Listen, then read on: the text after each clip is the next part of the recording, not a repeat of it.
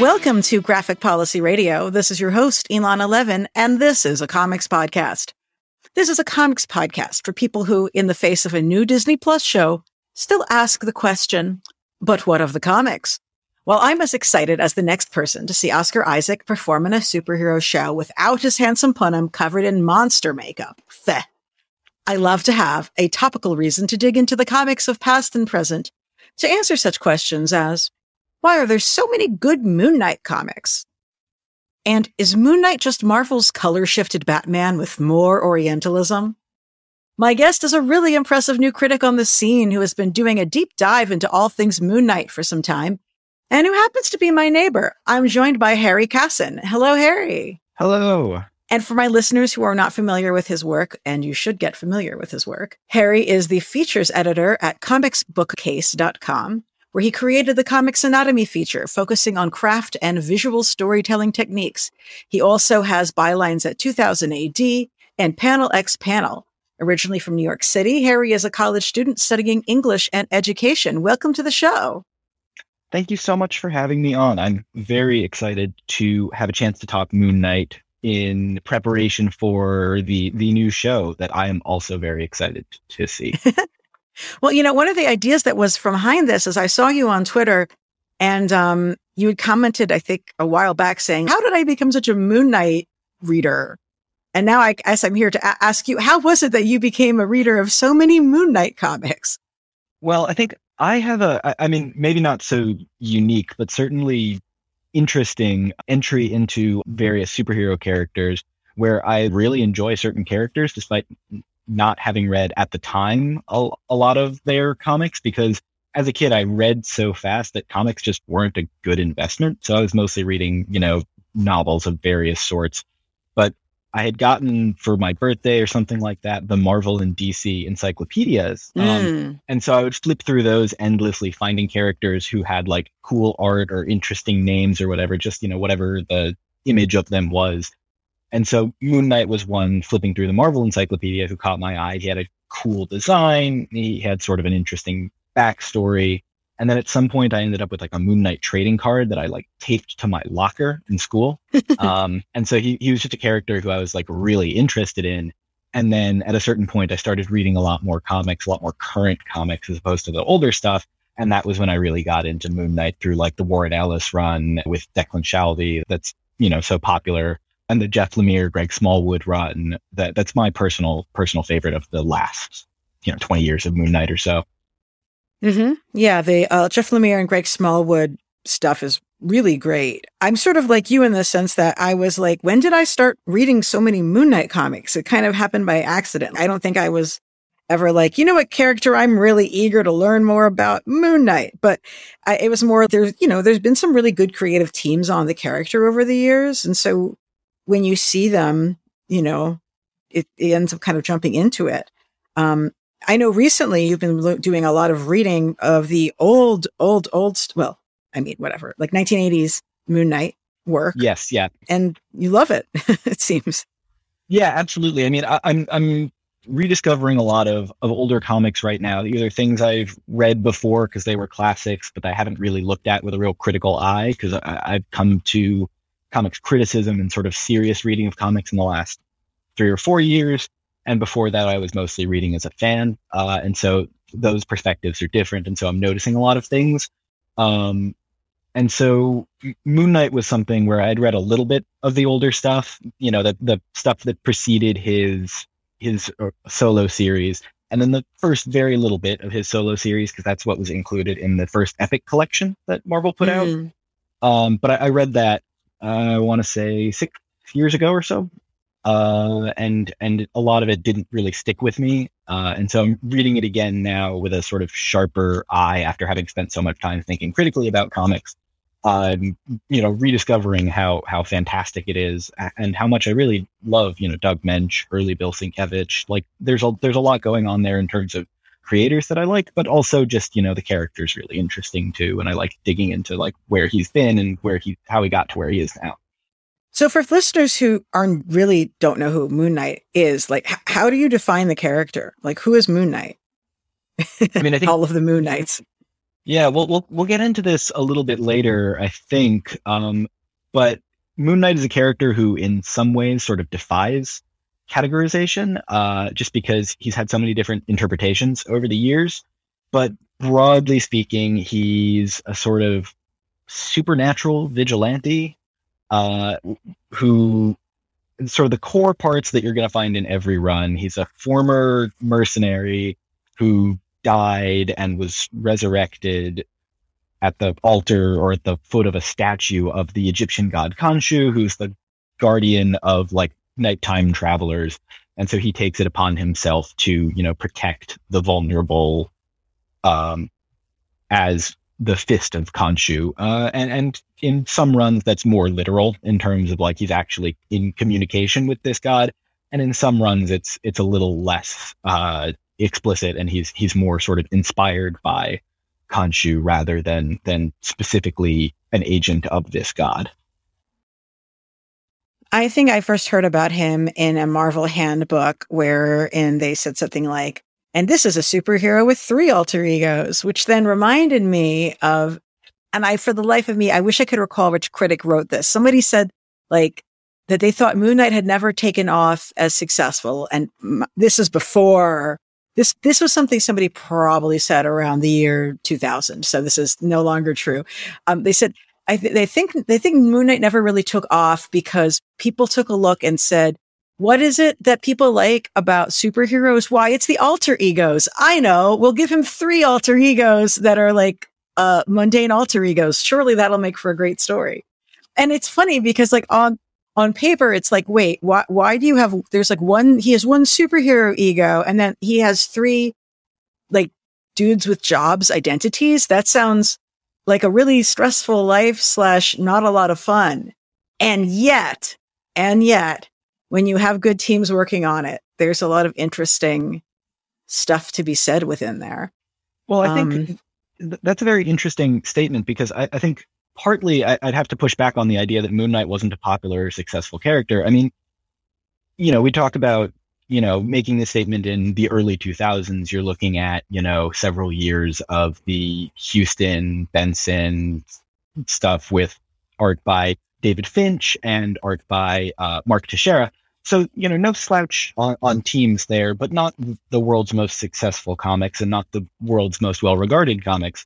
But if you look at the original 1980 Moon Knight run, I mean, it was one of Marvel's biggest launches at that point, and a series that started in 1980 for a character created in 1975 as a Werewolf by Night villain, ended up running for 38 straight issues. It was one of the first Marvel series that was sold in direct market comic shops exclusively with, no ads. Like there was a lot of important stuff on the just the 1980 series, that it was a huge launch for them. It was incredibly popular.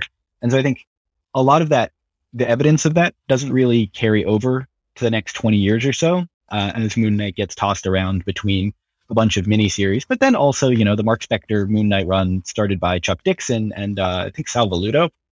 That lasted for about 60 issues. So in the 21st century, it's easy to see that, Moon Knight's not that popular up until the Warren Ellis run.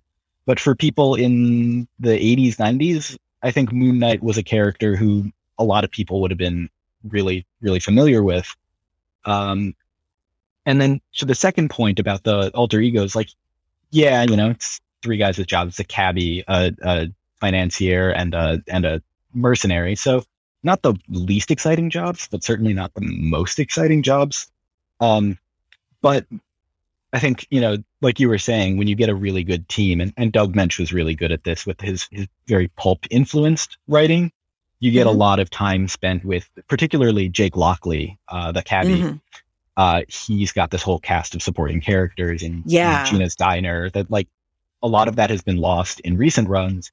But it's a super interesting, it's very reminiscent of The Shadow, and his sort of network of informants and agents, and sort of the Moon Knight innovation. And this happened in The Shadow too, but to a slightly lesser extent, was sort of folding the network of informants into the main character to a certain extent. Oh, okay. So the alter egos as the informants. Yeah, like they're Gina Crawley. Gina's two sons at a certain point, plus, Frenchie, the pilot slash chauffeur, and Marlene, the girlfriend slash investigative partner. Like, he's got a really great supporting cast in that series. But also, he's a cabbie because that lets him be close to the street. He's a financier, so he can like raise money for his exploits. He's a soldier of fortune, so he has excuse to, train to acquire weapons. He's got connections to, criminal enterprises, but also intelligence agencies. You see him collaborating with the Mossad for an arc of the 1980s Moon Knight run. So, you're able to sort of fold that network into the main character to a certain extent while also having a pretty rich secondary cast. It's interesting to me that it feels like Lockley, who the cab driver alter ego, is really the only one who has real like friends and a community around him. It's sort of interesting that was, I mean, certainly, and his supporting cast gets brought back in the Max Bemis recent. I think he's the one who began the part where those folks got brought back. I don't think it was Lemire. Lemire had them, but it's unclear to what extent they're real as opposed to figments of Mark's imagination. But they're the Frenchie and Marlene are real and present in the Max Bemis run. Yeah. And so I think that those supporting cast members make a mark in a way that makes you feel like maybe Jake Lockley is more of the real Mark's, like maybe Jake Lockley is like who Mark Spector has to be to have friends. Yeah, I mean, that's absolutely a part of it. I think this is one of the central questions of the Doug Moench run is that, in the first issue of that ongoing series, his real origin is shown because when he was first introduced, he was introduced as being Mark Spector, who got hired by this shadowy business cabal or whatever to take out Jack Russell, the Werewolf by Night. And then that's ultimately revealed to be a false origin. And the true origin came, months earlier when he was Mark Spector working for Roald Bushman, actually, in that issue, later changed to Raoul Bushman, which whole can of worms there. But anyway, he's working with this sort of despicable mercenary. And he comes across this archaeological dig and he sees Bushman kill this older member of the dig team who is Marlene's father, and Marlene hates him for it. And then ultimately he saves her life. And that's where they meet. And then, he becomes Moon Knight. He takes on the Stephen Grant identity. He takes on the Jake Lockley identity. And when he's around Marlene, he's Stephen Grant. She prefers him to be Stephen Grant. She gets mad when he becomes other personas. And he's Jake Lockley around, Gina and Crawley. Like you said, he's got friends as Jake Lockley. But it's sort of explicitly a sort of textual conflict for him that he's trying to move beyond Mark Spector. He doesn't like the person he was when he was Mark Spector. And so, Marlene is convincing him, no, you can be Stephen Grant. Moon Knight was something where I'd read a little bit of the older stuff, the stuff that preceded his solo series. And then the first very little bit of his solo series, because that's what was included in the first Epic collection that Marvel put out. But I read that, I want to say 6 years ago or so. And a lot of it didn't really stick with me. And so I'm reading it again now with a sort of sharper eye after having spent so much time thinking critically about comics. Rediscovering how fantastic it is and how much I really love, Doug Moench, early Bill Sienkiewicz. Like there's a lot going on there in terms of creators that I like, but also just, the character's really interesting too. And I like digging into like where he's been and how he got to where he is now. So for listeners who really don't know who Moon Knight is, like, how do you define the character? Like, who is Moon Knight? I mean, I think all of the Moon Knights. Yeah, we'll get into this a little bit later, I think. But Moon Knight is a character who, in some ways, sort of defies categorization, just because he's had so many different interpretations over the years. But broadly speaking, he's a sort of supernatural vigilante. Who sort of the core parts that you're going to find in every run. He's a former mercenary who died and was resurrected at the altar or at the foot of a statue of the Egyptian god Khonshu, who's the guardian of like nighttime travelers. And so he takes it upon himself to, protect the vulnerable as the fist of Khonshu. And in some runs, that's more literal in terms of like he's actually in communication with this god. And in some runs, it's a little less explicit, and he's more sort of inspired by Khonshu rather than specifically an agent of this god. I think I first heard about him in a Marvel handbook wherein they said something like, and this is a superhero with 3 alter egos, which then reminded me of, and for the life of me, I wish I could recall which critic wrote this. Somebody said like that they thought Moon Knight had never taken off as successful. And this is before this was something somebody probably said around the year 2000. So this is no longer true. They said, they think Moon Knight never really took off because people took a look and said, what is it that people like about superheroes? Why, it's the alter egos. I know. We'll give him 3 alter egos that are like mundane alter egos. Surely that'll make for a great story. And it's funny because like on paper, it's like, wait, why do you have, there's like he has 1 superhero ego and then he has 3 like dudes with jobs, identities. That sounds like a really stressful life / not a lot of fun. And yet, when you have good teams working on it, there's a lot of interesting stuff to be said within there. Well, I think that's a very interesting statement because I think partly I'd have to push back on the idea that Moon Knight wasn't a popular or successful character. I mean, we talk about, making this statement in the early 2000s. You're looking at, several years of the Houston, Benson stuff with art by David Finch and art by Mark Teixeira. So, no slouch on teams there, but not the world's most successful comics and not the world's most well-regarded comics.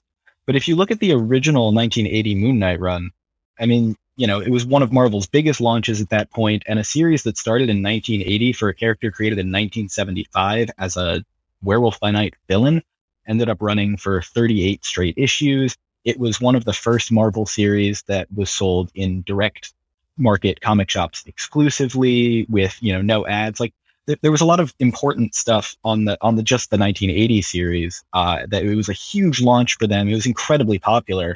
And so I think a lot of that, the evidence of that doesn't really carry over to the next 20 years or so, as Moon Knight gets tossed around between a bunch of miniseries. But then also, the Mark Spector Moon Knight run started by Chuck Dixon and I think Sal Velluto. That lasted for about 60 issues. So in the 21st century, it's easy to see that, Moon Knight's not that popular up until the Warren Ellis run. But for people in the 80s, 90s, I think Moon Knight was a character who a lot of people would have been really, really familiar with.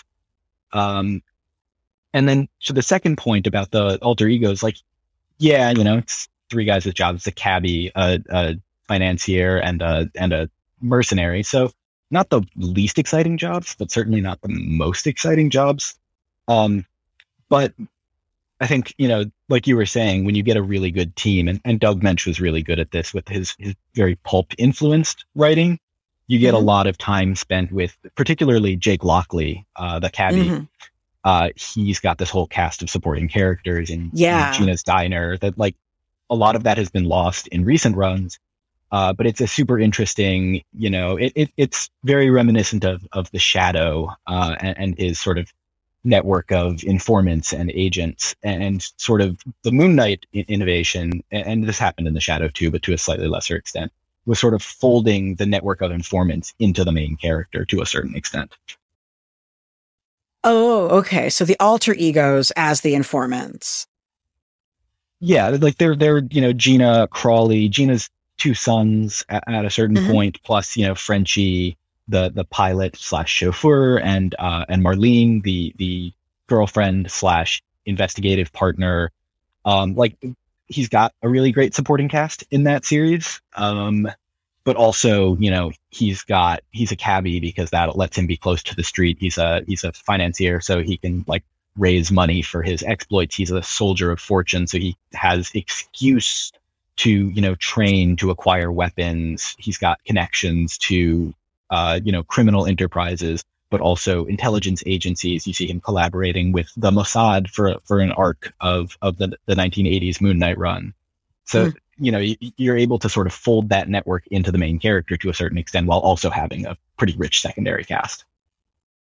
It's interesting to me that it feels like Lockley, who the cab driver alter ego, is really the only one who has real like friends and a community around him. It's sort of interesting that was, I mean, certainly, and his supporting cast gets brought back in the Max Bemis recent. I think he's the one who began the part where those folks got brought back. I don't think it was Lemire. Lemire had them, but it's unclear to what extent they're real as opposed to figments of Mark's imagination. But they're the Frenchie and Marlene are real and present in the Max Bemis run. Yeah. And so I think that those supporting cast members make a mark in a way that makes you feel like maybe Jake Lockley is more of the real Mark's, like maybe Jake Lockley is like who Mark Spector has to be to have friends. Yeah, I mean, that's absolutely a part of it. I think this is one of the central questions of the Doug Moench run is that, in the first issue of that ongoing series, his real origin is shown because when he was first introduced, he was introduced as being Mark Spector, who got hired by this shadowy business cabal or whatever to take out Jack Russell, the Werewolf by Night. And then that's ultimately revealed to be a false origin. And the true origin came, months earlier when he was Mark Spector working for Rolled Bushman, actually, in that issue, later changed to Raoul Bushman, which whole can of worms there. But anyway, he's working with this sort of despicable mercenary. And he comes across this archaeological dig and he sees Bushman kill this older member of the dig team who is Marlene's father, and Marlene hates him for it. And then ultimately he saves her life. And that's where they meet. And then, he becomes Moon Knight. He takes on the Stephen Grant identity. He takes on the Jake Lockley identity. And when he's around Marlene, he's Stephen Grant. She prefers him to be Stephen Grant. She gets mad when he becomes other personas. And he's Jake Lockley around, Gina and Crawley. Like you said, he's got friends as Jake Lockley. But it's sort of explicitly a sort of textual conflict for him that he's trying to move beyond Mark Spector. He doesn't like the person he was when he was Mark Spector. And so, Marlene is convincing him, no, you can be Stephen Grant. This is more the person you are now than, the person you were when you were Mark Spector. Wow. That is, that's some like heavy stuff. I think we were talking about the roots of the character development of this character being somewhat associated, or some of the stories sort of debating back and forth. Like, does he have dissociative identity disorder? That's a theme that even people have talked about vis-a-vis Batman, but with Moon Knight, this is just like the theme of Moon Knight, really, in a lot of ways. How do you sort of see that story beat for him developing across the years? Because it sounds like it wasn't just invented as a modern, ironic, detached edgelord kind of a way to look at the character. Like, you were seeing some really early aspects of that in how he was written. Yeah, so the multiple identities thing, like having multiple alter egos, it wasn't introduced as any sort of mental illness or any sort of psychological thing. It was introduced originally as more of a practical concern of needing a place, to store his money, needing a place to, get information. And then having the original Mark Spector identity and the new Moon Knight vigilante identity, it was much more of like this is what a superhero would need kind of thing. But very quickly, it becomes sort of question of who he is, because the way it's written in the comics is that he will sort of instantaneously switch from like one identity to the next. He's like, okay, I'm at Grant Manor, so I'm Stephen Grant right now, but I need to go get information, so I'm Jake Lockley now. And he will like his manner of speech will change. He will become gruff. He'll take on more colloquialisms, and he'll call Marlene doll or something like that. And she'll be like, oh God, not this again, Stephen. He'll be like, no, it's Jake. And so he's very serious about it.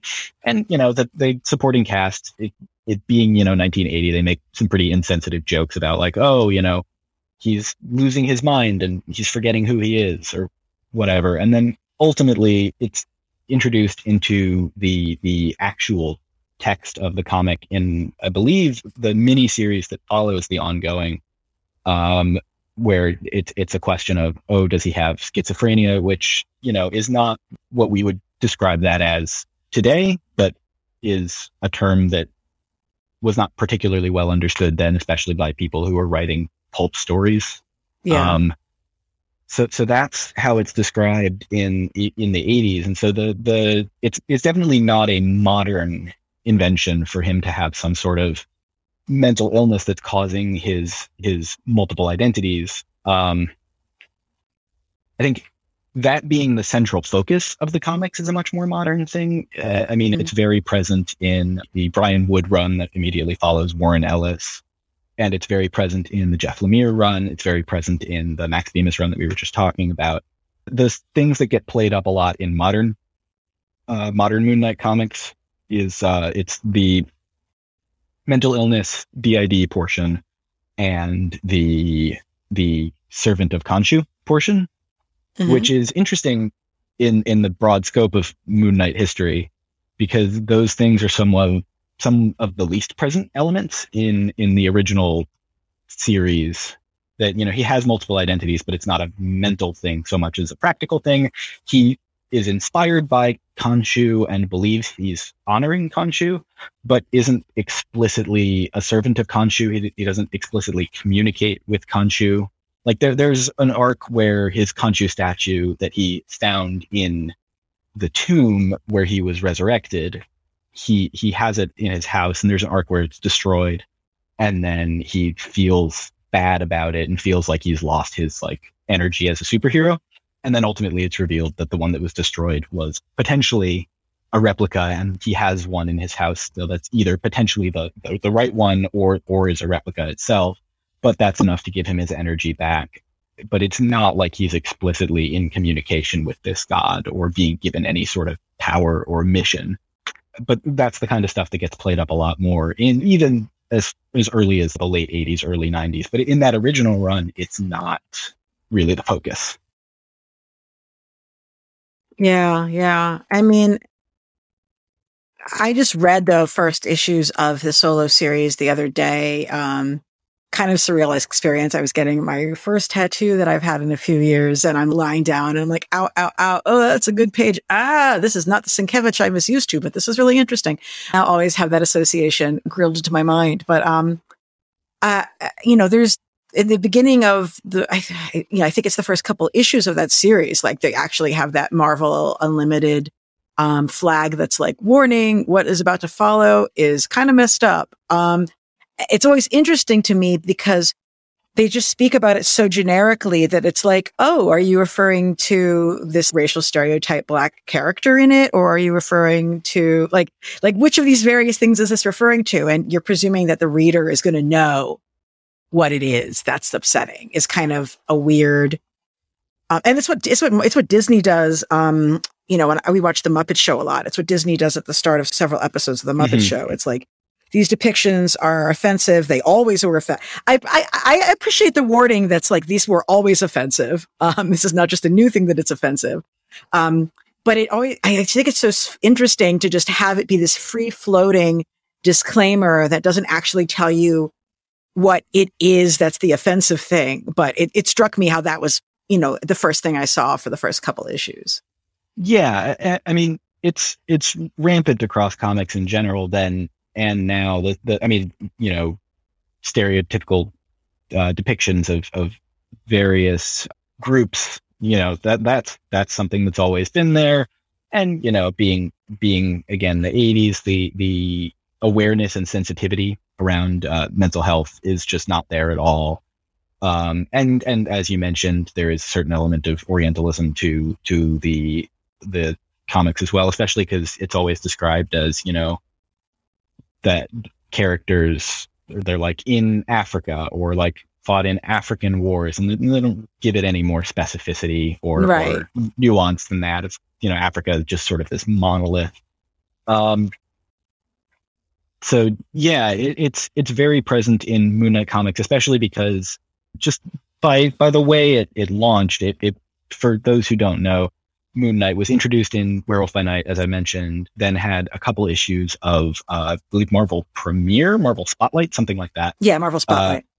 He had a couple issues of that as a sort of tryout. Ultimately, he did not get his own series following that. Showed up as a guest in a few other books, Defenders, Spider-Man, and then had his first solo stories following Marvel Spotlight in the backups of the Marvel magazine group Hulk magazine, which was written by Doug Mensch, Moon Knight's co-creator, and so he had the ability to bring his character in there, though I believe it was the suggestion of the editor rather than his.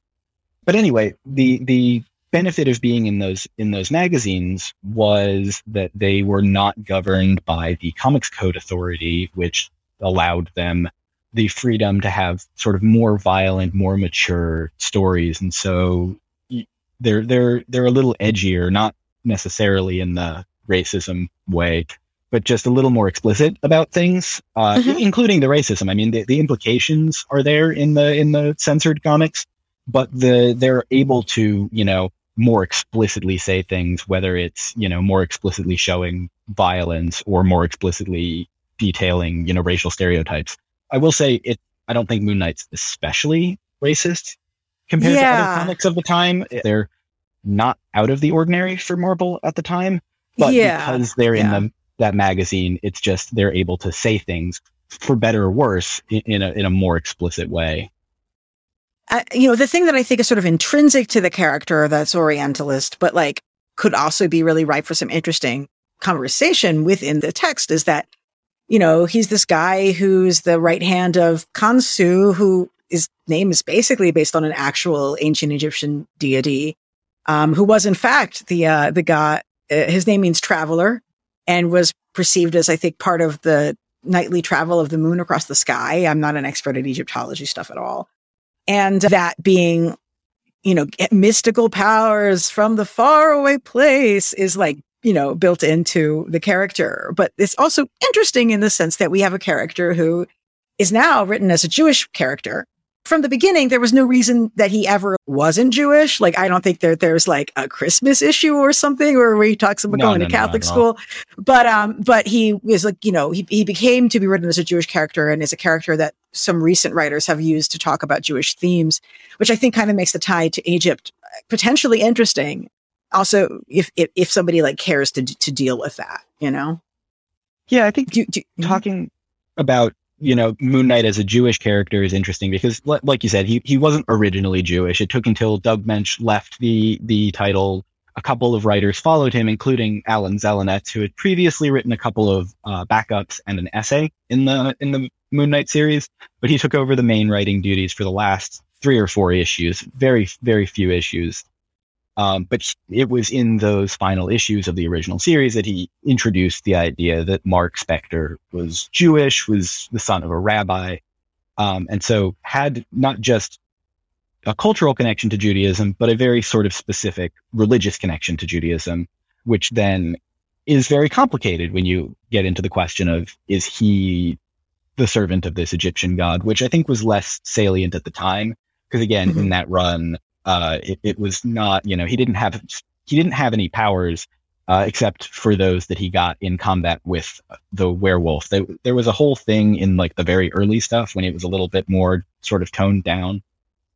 It went away by the time the Hulk backups came in, but he had like powers that the moon gave him a little bit of extra like strength because he was bitten partially by this werewolf, and so he like sort of had werewolf powers, but like he didn't turn into a wolf. He just got a little bit stronger during a full moon. But those were the only superpowers he ever had, and then they went away by the time he had his own solo series. And so he's never had really superpowers, and at the time didn't have sort of any specific connection to this god beyond an inspiration, which, that's not to say that there is no Orientalism going on there, like the inspiration and, what does it mean for this explicitly colonialist white guy from America to take up the mantle and the mission of this Egyptian god, right? Like that's still a question. Yeah. But he doesn't have like specific powers. But over time, as he's become like the servant of Khonshu in a more explicit sense and become more and more tied to this Jewish identity, that really complex question is still there. And various writers have sort of taken a stab at it in various ways, but it doesn't really show up. It's sort of one or the other or both separately in terms of, is this arc dealing with the question of what does it mean to be the servant of a god? And is this arc dealing with what it means to be Jewish?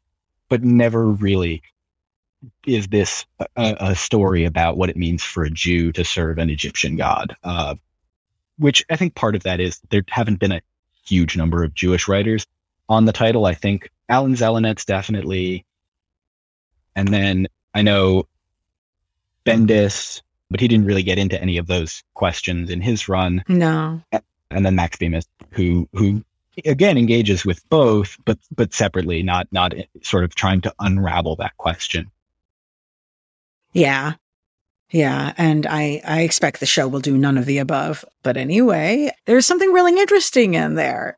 You know, like Judaism is extra bonus monotheistic. Like there's lots of monotheistic religions, but we're like really extra bonus monotheistic. Like people are called to different kinds of spirituality in addition to their like religion or identity. And I think there's something interesting in this with, you know, his rejection of his family and,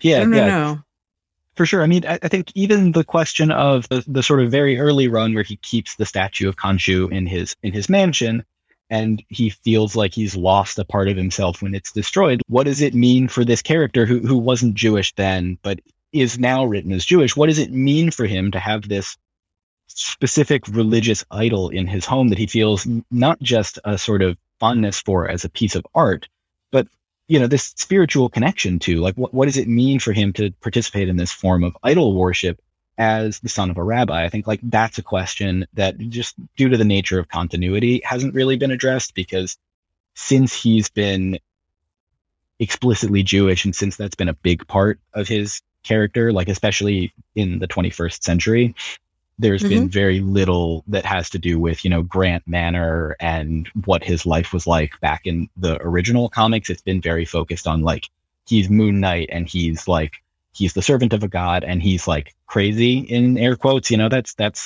something they bring up with him a lot in the marketing. And, you know, it's more focused on like his life unraveling or how he doesn't have like, he's like he doesn't have friends. He's like not able to make connections to people.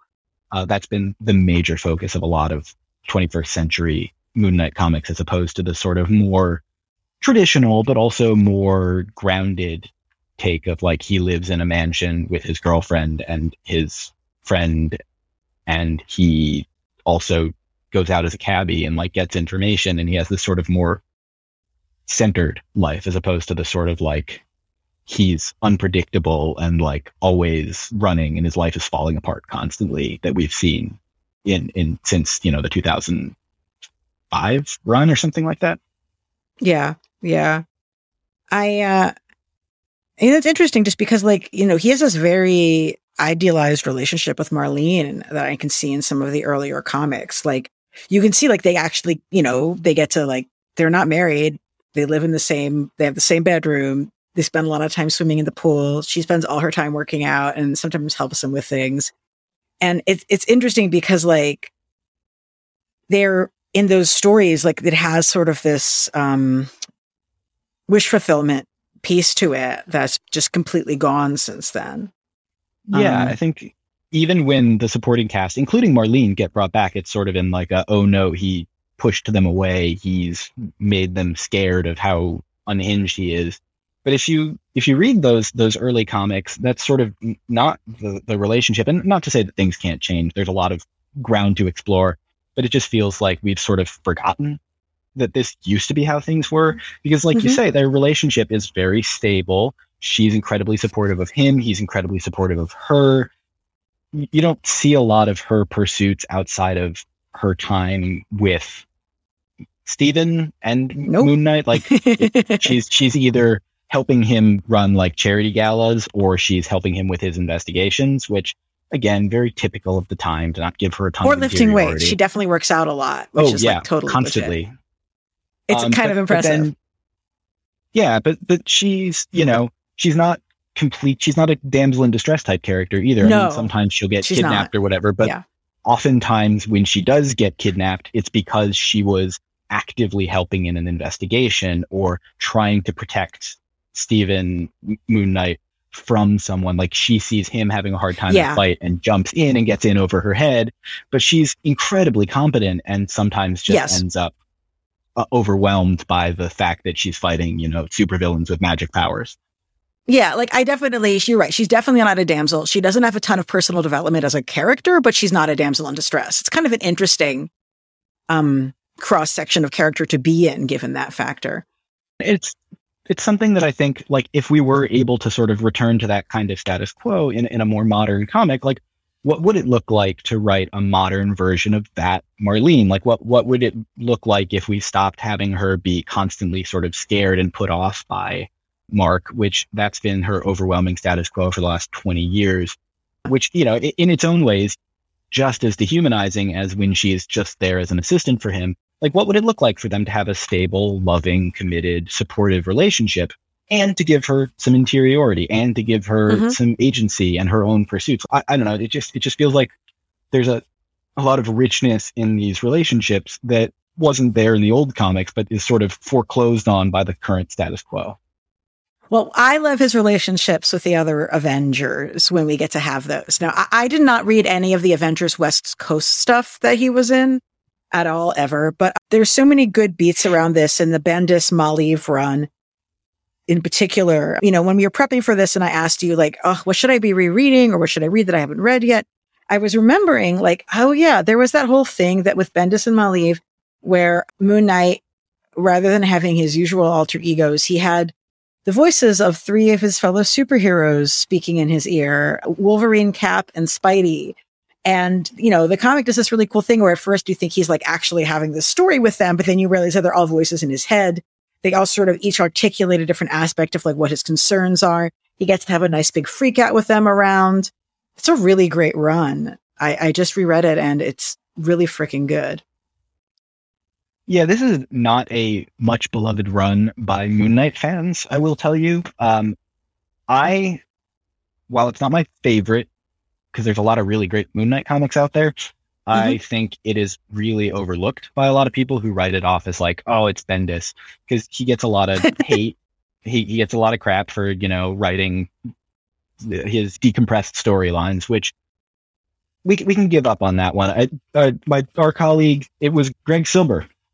Yes.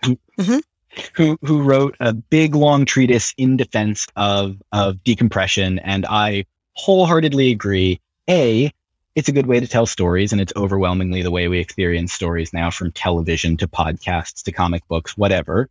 And B, that's the way comics work, and there are questions about the economics of it, and is single issue buying still worthwhile in a world of decompression? That's a totally legitimate question to have. Yeah. But like it or not, and I think we should learn to like it, I like it personally, that is the way stories are told right now. And so getting on Bendis about how you have to read 6 issues to get a whole story is, I guess he was kind of the pioneer of that, but like not 100%. And he was writing comics that had always operated that everything. way. Yeah, like that whole period, his Daredevil was great. I really loved his New Avengers, though I don't know that I would like it if I reread it per se. But my reread of this was really good. And I was curious. I thought maybe they'd be disappointed because the voices in Mark's head were other Avengers rather than the voices of his alter egos in this one. That's part of it too. That's the sort of the second thing, is that people dislike it as just an approach to Moon Knight. They think it doesn't work. And I would have to agree. If that was like the take on Moon Knight going forward, I think it would get old. But for 12 issues, it kind of works for me. Yep. The real concern that I think I can't dismiss as just people being cranky about Bendis is that it is not a particularly sensitive take on dissociative identity disorder, which, it would make a little bit more sense for these to be invented personas, similar to how Lemire covered it in his run, where this was, Stephen Grant showed up as a friend for Mark as a child because he had all of this trauma and he was lonely. Like, that makes a little bit more sense in terms of what we know about actual mental illnesses that can manifest in this way, whether or not it's a correct or sensitive thing to do in the first place. It's at least a little bit more in line with what that would look like. Right. The idea that he would somehow manifest 3 actual real people that he knows is a little bit less true to how that would come up. And so in a world where Moon Knight does have DID, whether or not he should as a character, whether or not he always did, in a world where that's the take on Moon Knight, this is not a particularly good way of handling that. And I think that is a legitimate concern that cannot be dismissed as like Bendis problems. There's also a fridging that I will not go into the details of. So for be aware of that if that's the thing that's going to be a problem for you right now. I mean, look, and there's going to be like, there's obviously like a bit of a warning sign to be hung over lots of things from these series, I mean, really the Warren Ellis and Declan Shalvey rebirth of the character was huge. I really did feel like the rebirth of the character came from some of the Bendis stuff because he had him showing up in Daredevil, and then they had this mini series, which felt pretty big in my head, at least. But for folks who aren't aware of the Warren Ellis, just visit somanyofus.org. I'm not going to go and reinform everybody about this, but the Warren Ellis piece was sort of, I think, really brought the character back to the idea of the superhero who has a specific job, and his specific job is he protects people traveling at night. Yeah, I think the Warren Ellis run, and thank you for bringing up the general concerns with Ellis. I think, that's important to articulate, but I don't think we need to spend a ton of time relitigating it here. But that run is really interesting just sort of as a turning point for Moon Knight, because the overwhelming Moon Knight, really, like you said, Bendis is sort of the turning point, but nobody acknowledges that because, again, people had issues with that run and with Bendis in general. But Moon Knight in the beginning of the 21st century was this very edgy sort of like, he's the brutal, violent, crazy superhero. And, Bendis was like, no, that's not what it is. But that was really just sort of a pickup for his Age of Ultron thing. That was what that series was for. And so Ellis is the one who comes to Moon Knight with a sort of intention of pushing Moon Knight in the right direction, not like the Marvel Universe using Moon Knight, but Moon Knight specifically.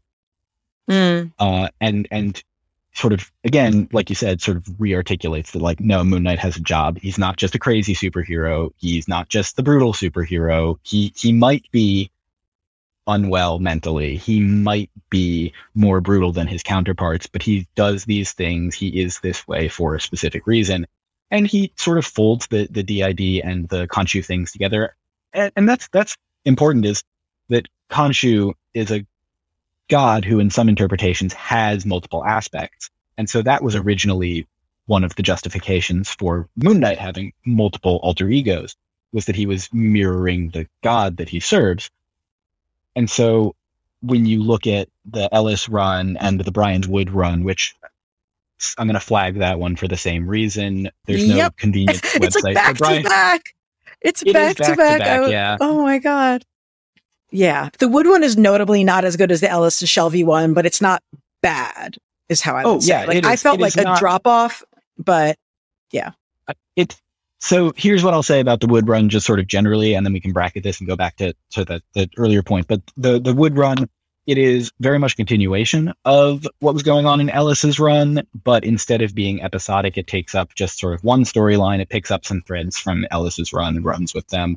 It's particularly notable because it was the first time Greg Smallwood drew Moon Knight, which he would then go on to draw the lion's share of the Lemire run that would follow this whole era. Yeah, Smallwood's style, I think, is really definitive for the character now. For sure.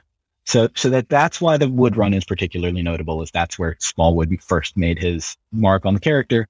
But it is pretty good. It is not great. It is not revolutionary. And with all of the concerns about Wood, it is something that you absolutely do not have to read. Do not need to read. But that being said, it does sort of play into the same ideas that Ellis had about where the multiple identities come from, in terms of doctors view it as the ID, and it might be, but also it is specifically the influence of Khonshu that is doing this to Mark, as opposed to being something that was with him for his entire life, which is then again upended by Lemire. This is something that some people have talked about on Twitter, some people have asked about in preparation for this episode, but Moon Knight's history as a character is constantly defined by reinvention, especially recently, I would say. Mm-hmm. And the reasons for that are somewhat unclear to me. I think some of it is remarkably appropriate for the character, just because as a character, the moon has phases, it has cycles, it comes and goes, and it does different things here and there. So having a character who goes away, he has a short series here and then he disappears and then there's a new series. It's like the moon. It's there's a new moon and there's nothing, and then it comes again and then it goes away. Like, there's some resonance there. I might be reading too much into things, but that's what I think it's cool. Critics. Mm-hmm. And then yes, for sort of purely commercial and like practical reasons, the reason that Moon Knight can be constantly reinvented is because for many years he's a character who hasn't been particularly popular and who hasn't had a particularly like definitive take up until really Ellis. And so he's a character who's ripe for those kinds of innovations, whether you want to take him in a more edgelordy direction, or you want to sort of rearticulate his fealty to this god, or you want to emphasize the fact that he cares for people, as the current run is doing. Like, there are a few angles where you can be like, no, it's this, no, it's that, now I'm going to change the status quo. And there are lots of questions of like, what are the ethics of depicting things in this way? And like, I don't know, just there's a lot of different angles you can take him. And because no one angle really sticks for too long, it's very easy to sort of peel him off and bring him in a new direction. And that's happened several times over the last several years, especially as Marvel as a company is less invested in long runs and more invested in like constantly rebooting and changing people's expectations. And so Moon Knight gets passed around from creator to creator, each of them trying to sort of redefine the character, because that's what the good runs of the past have done, whether it's Ellis or Lemire. And so I think between the practical reasons and the thematic reasons, he is a character who is particularly ripe for this kind of treatment. I think also, like, them writing, I can't speak to the specifics of DID and even the controversies around whether or not it's actually a diagnosis that's, real or not, like in IRL, I mean. I think it's nice, though, when they're able to connect the mental illness to the reality of how he has had to try to survive a trauma or something that is real in his world and in his life. When they're saying that Peter Grant was a friend he invented for himself because he was lonely, then this is all part of how your brain and life like survives, a survival mechanism. There's a particularly high percentage of people from Holocaust survivor families have anxiety disorder. Hey, it's me.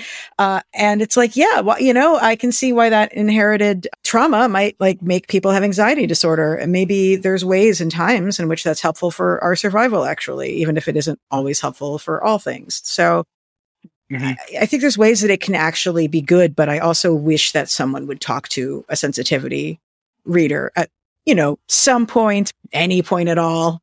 Yeah, for sure. When doing it. That was where his Jewish identity originally came from, actually, was Alan Zelenetz, who is very connected to Judaism. Before he wrote for Marvel, he was a Jewish day school principal, and then he got tired of doing that and was like, I could probably get a job at Marvel. I could probably find someone who could get me a job at Marvel, and ultimately was able to get a job writing comics there. He was trying to find what's going on with this guy. Why does he have so much trauma from his childhood? What made him become a mercenary? What made him have this sort of mental illness that is splintering his identity? Because he was the one who introduced they called it schizophrenia then, but the idea that the multiple identities spawned from some sort of mental illness. Where's that trauma coming from? And he was like, oh, he had a very demanding rabbi father. That's what it was. And so, he pulled from his own experience to give the trauma some specificity, as opposed to just being like vaguely trauma, which that's a good writer move, is to make those things specific. And it totally worked. I mean, it opened up all sorts of new angles for how to write this character, whether or not those angles have been explored. But like you were saying about trauma, regardless of his childhood upbringing or whatever, the fact is that when he became an agent of Khonshu, whether or not he is literally an agent of Khonshu or not, like the way the story goes is that he died. He was killed trying to defend people from this mercenary he was working with. And he made it into the temple where Marlene and her friends were hiding out from the mercenaries. He made it in there, and then he died. And then he came back to life under this statue that he then brings back with him. So whether you want to play that as the god is the one splintering his identity or just trauma, like that's an incredibly traumatic event right there. And they happened at the same time. They're sort of hard to pull apart, the becoming inspired or conscripted by this god versus the like literally dying in the desert from exposure and wounds. That's scary and traumatic. And I can imagine like that would have a toll on my mental health as well. Yeah, I really want to say, folks, the Bemis, and who's the artist on most of the Bemis ones? It's mostly Burroughs. Jason Burroughs, and also yeah. Paul Davidson, yeah. See, just for the record, if folks ever wonder why there are certain people who refer to certain things as being the XYZ run, that's just the name of the writer, and it's because they don't respect artists. So there's others of us who are reflecting the fact that they keep changing artists in the middle of runs. Yes. They run through them, they're tiring their bodies out like a racehorse or something, and it's completely abusive and it's not okay. Anyway, it's really good. Back to the point, is really good and definitely one I think folks might enjoy, as well as the Lemire and Smallwood, which has got some just really stunning, beautiful art, haunting dreamscapes, just really beautiful pensive storytelling. And I know it's also something that somebody can just randomly pick up because I was telling my husband I was going to do the Moon Knight episode. He was like, "Oh yeah, those were some good comics." And I was like, "When did you read them?" He's like, "Oh, you were reading them on vacation and you just handed me your phone to go do something." So I read some random issues of this Moon Knight run and they were good. And he had no context at all and enjoyed them. So that speaks to something. Although speaking of artistic development, jumping back to the distant past, one thing you said is when you were looking at the Bill Sienkiewicz and Doug, and as you point out, like this is one while Mensch was like writing actual Batman. He's also writing not actual Batman. There's just some interesting moments in the development of Sienkiewicz's art you mentioned. Yeah, so it's a bummer that this is the auditory medium of podcasts and I can't show some examples because it's absolutely fascinating to look at it. Well, send me some screenshots because I can include those in the slideshow of what goes up when the episode goes up on Blog Talk Radio. So, oh yeah, I'll send you some pages for sure then because it is fascinating to look at. But Sienkiewicz, people talk about he had this era where he was a Neil Adams clone, where he was drawing in Neil Adams' style because this is the late 70s, the Hulk backups where Sienkiewicz starts drawing the character start in 78 or 79. Sienkiewicz starts, he's the artist on the third of the Hulk backups out of, I think, total of like 8.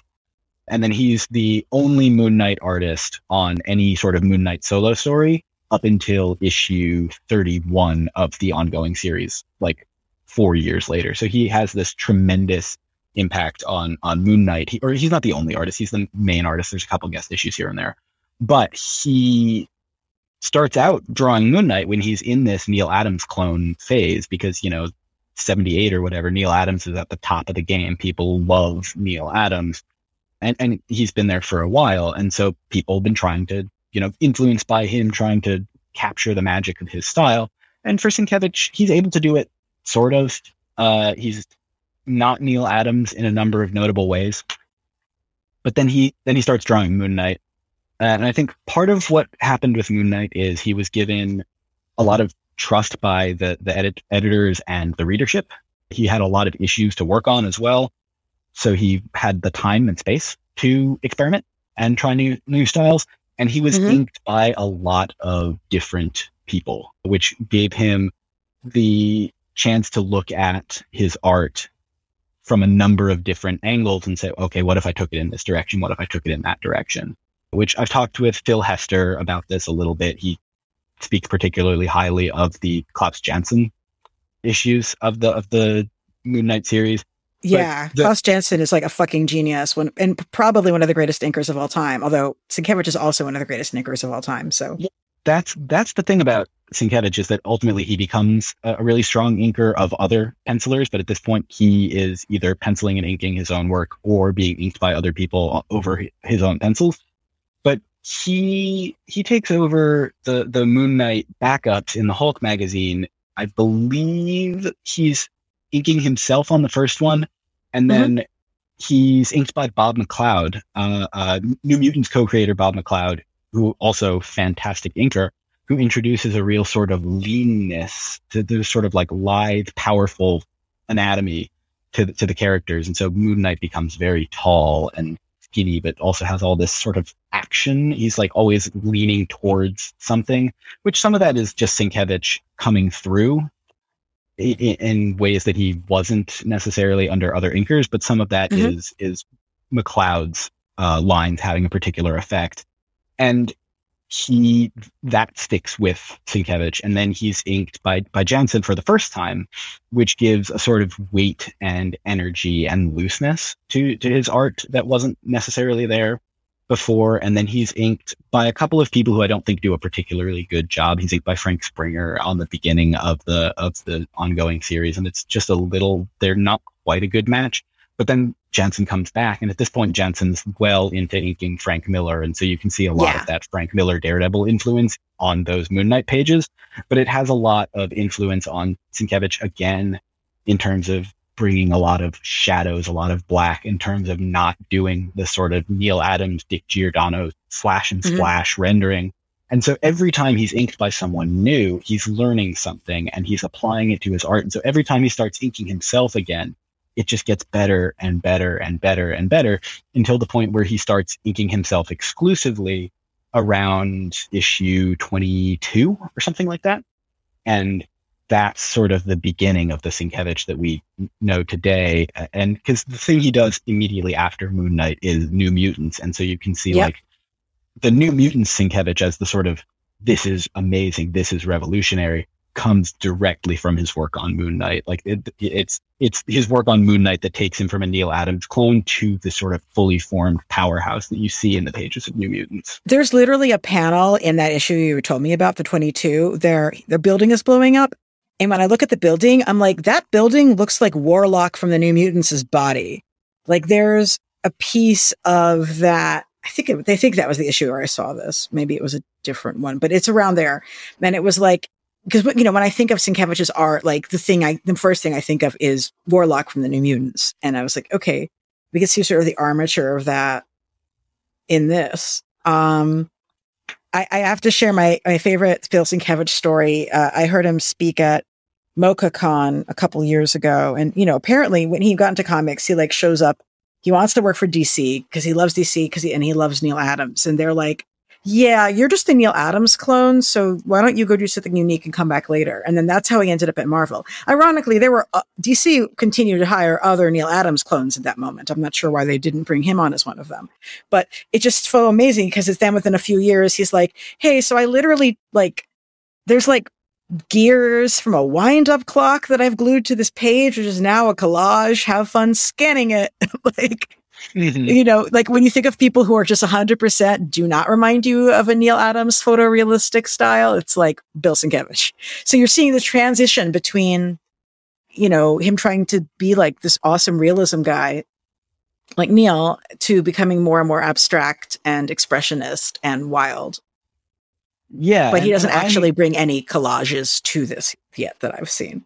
Yeah, I mean, there are elements where he's doing the sort of photo tracing, photo collage kind of thing, not to the Kirby extent where it's like backgrounds entirely composited from like magazine photographs or whatever, but more to the extent that he's got like a face hidden in the clouds or whatever that he looks like he traced from a photograph, which I'm not like getting down on him about that. It creates a cool effect. It's a technique. It's a technique exactly that he wasn't bringing to his earlier, more house style drawings. And I'm one of the weirdos who prefers like pen and ink Bill Sienkiewicz to paints Bill Sienkiewicz. Give me, New Mutants over Elektra Assassin any day. Which Okay. I know, like people are going to come for me in the Twitter comments on this podcast episode because I said I preferred New Mutants to Elektra Assassin. But you know what? I'm going to stake that claim. And so Bold. there's a lot of that development in Moon Knight because he's learning, okay, how do I want to apply ink? How do I, Jansen's doing a lot of big, brushy, like solid areas of black. That's not really something you associate with Sienkiewicz. So he definitely moves away from that. But he learned something from it. He stops sort of fiddling in quite the way that Neil Adams or Dick Giordano would have, and really, focuses on shapes, I think is the big thing he took away from Jansen's time inking him. And he interprets that through his own lens. I mean, that's what made him such an incredible inker over other people's pencils too, is that he's got this really incredible sort of thin line, scratchy mark making technique. But he on Moon Knight, he's playing with a lot of things that you see come up in later stories. I mean, the even something like Elektra Assassin, which couldn't be more different from the very sort of specific scratchy pencil and ink, just because it's painted, it's acrylic. But like the shapes, the way he sort of stacks, the sort of non-linear, non-literal use of space and staging is something that develops on Moon Knight for sure. And then you can see it in his later work, particularly the sort of late 80s stuff like Daredevil Love and War, Elektra Assassin, even that Wolverine Inner Fury one-shot thing that was pen and ink, but still very different from the earlier stuff. I mean, absolutely fascinating artist. We could do a whole episode just on him. But yeah, I think there's so much to talk about Sienkiewicz. Thank you, though. Yeah. Yeah, this is great. Moon Knight is an essential book for any fan of Sienkiewicz, just if you want to see where he came from as a particular unique stylist. Thank you. That's really great. That was really eye-opening when you pointed that out to me, and really connected. One thing I had asked you about was the current series, which I knew it existed and I knew people liked it, but I hadn't even picked up an issue.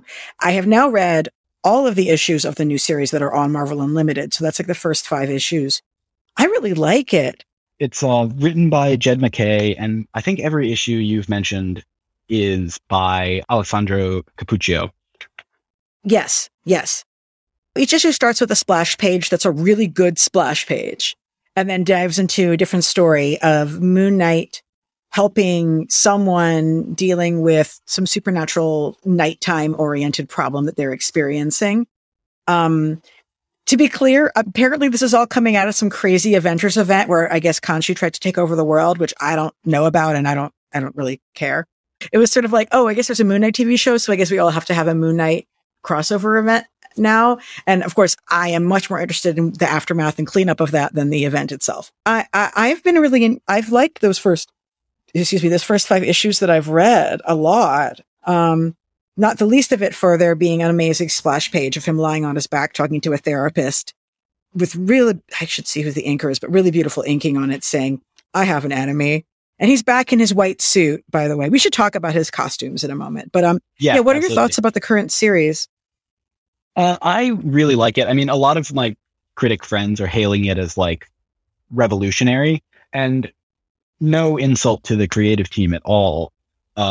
I wasn't seeing it for a little while. It was, and part of this is just my issues with current Marvel and the sort of interconnectedness of it all. I didn't read the Avengers thing either. And so I was like, what's happening here?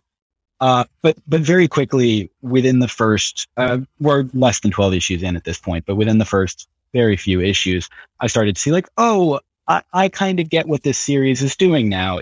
And like you said, it's another series that is reminding us that Moon Knight is a superhero with a job. And it introduces a few wrinkles to that job. He's not working with Khonshu anymore because Khonshu tried to take over the world. And so he is done with Khonshu. He's doing it on his own terms. So that's a really important element of this series, is he's trying to figure out who Moon Knight is without Khonshu. Another important element of this series is that he's addressing things that might seem too small for superheroes. I mean, some of the concerns are there's a bunch of vampires attacking people in the street, and that feels like that's something a superhero should handle. That's a kind of a big deal. But sometimes the concerns are a lot smaller. It's just, one person experiencing something traumatic or frightening that he's not willing to overlook. And I think that's an important thing to articulate for Moon Knight in specific, but also just for superheroes in general. That's the kind of thing that I think we need more of as the sort of scope creep, like the MCU scope creep consumes a lot of comic book storytelling. I like his relationship with his therapist in this. This time it seems at least like his therapist is not evil. Yes. There's this great exchange. She says, she's called Dr. Sturman. She says, right, your religious duty. Let's talk about that. You started a church. And he replies, a mission. And he says, I am the high priest of Khonshu. And she replies, but aren't you Jewish? Isn't that a contradiction in terms? And he says, my father was a rabbi. I was a war criminal. Contradictions are nothing new for me. And I'm here for that. I'm here for that. Yeah, it's a run that, while it doesn't necessarily explore all of the angles that we talked about, it at least acknowledges them and tries to wrestle with, like, okay, what does it mean that this guy is Jewish, a war criminal, a servant of an Egyptian god? He just tried to take over the world. He's like, it tries to unpack at the very least what's going on there. And one of the complaints about the run that is being addressed, the writer Jed MacKay has talked about how it's coming up in a few upcoming issues, is that it doesn't really address the other identities. It mainly focuses on the idea that Mark Spector is Moon Knight, and that's sort of what we're proceeding from. But ultimately, I think Moon Knight's got so many different angles that you're not going to necessarily be able to explore all of them. But as a series, it is profoundly interested in understanding, okay, what does it mean for this guy to do what he does? In a way that, I mean, one of my major complaints was that I really liked the post-Lemire status quo of, like, he has untangled himself from Khonshu and he has come to terms with his identities. And he has this sort of, like, upward trajectory of, like, I'm my own man now and, like, I control my future. And then that immediately gets undone in the Bemis run because Khonshu is back in the mix. Because you need to have a reason to have these stories. Like, you have to have conflict, or else there's nothing there. And this conflict is sort of the definitional conflict of him in some ways, right? That makes him not just be Batman. Yeah, and that was during Marvel Legacy relaunch, and so they were like, "What are people who know about Moon Knight who haven't read a Moon Knight comic for a while going to know?" And so they sort of brought it back down to basics. And so, like, I totally understand why it happened, but, like, there was a really satisfying status quo after Lemire that got sort of tossed out. And then Bemis, for all my complaints that he tossed out the Lemire status quo, introduced the idea that he and Marlene had a daughter, who then, when he pushed her away and she, like, left him, she raised the daughter alone. So she's, like, 10 now and has never met Mark. But then, that's a really interesting status quo. And then because of the Age of Khonshu Avengers event, like, Marlene packed up the kid and ran away because they were scared by Mark. And so now, that interesting status quo is gone. And we're back at the, like, he's rejected Khonshu, but not in terms of, like, he's rejected Khonshu's influence on his life, but, like, he's rejected Khonshu for, like, brainwashing him into taking over the world.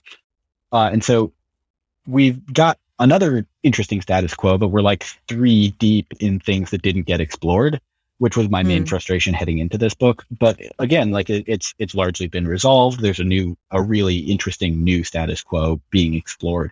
And it is not ignorant of Moon Knight's history. It's just in a place where it can't directly follow things that have, were 3 stories ago or whatever. Yeah, I just really hope he doesn't have an evil psychologist for once. There's nothing wrong with, there are evil psychiatrists. We can see that in the gatekeeping that so many trans people are experiencing with their therapists right now, who are trying to keep them from getting the surgery they need. But I don't like the idea of having every psychiatrist being secretly evil and trying to ruin your life, especially when, like, actually a lot of people would really benefit from therapy and maybe they should get it. So maybe this will be the run where that he is a good therapist and they've good. I like their conversations, and it's a good framing device too.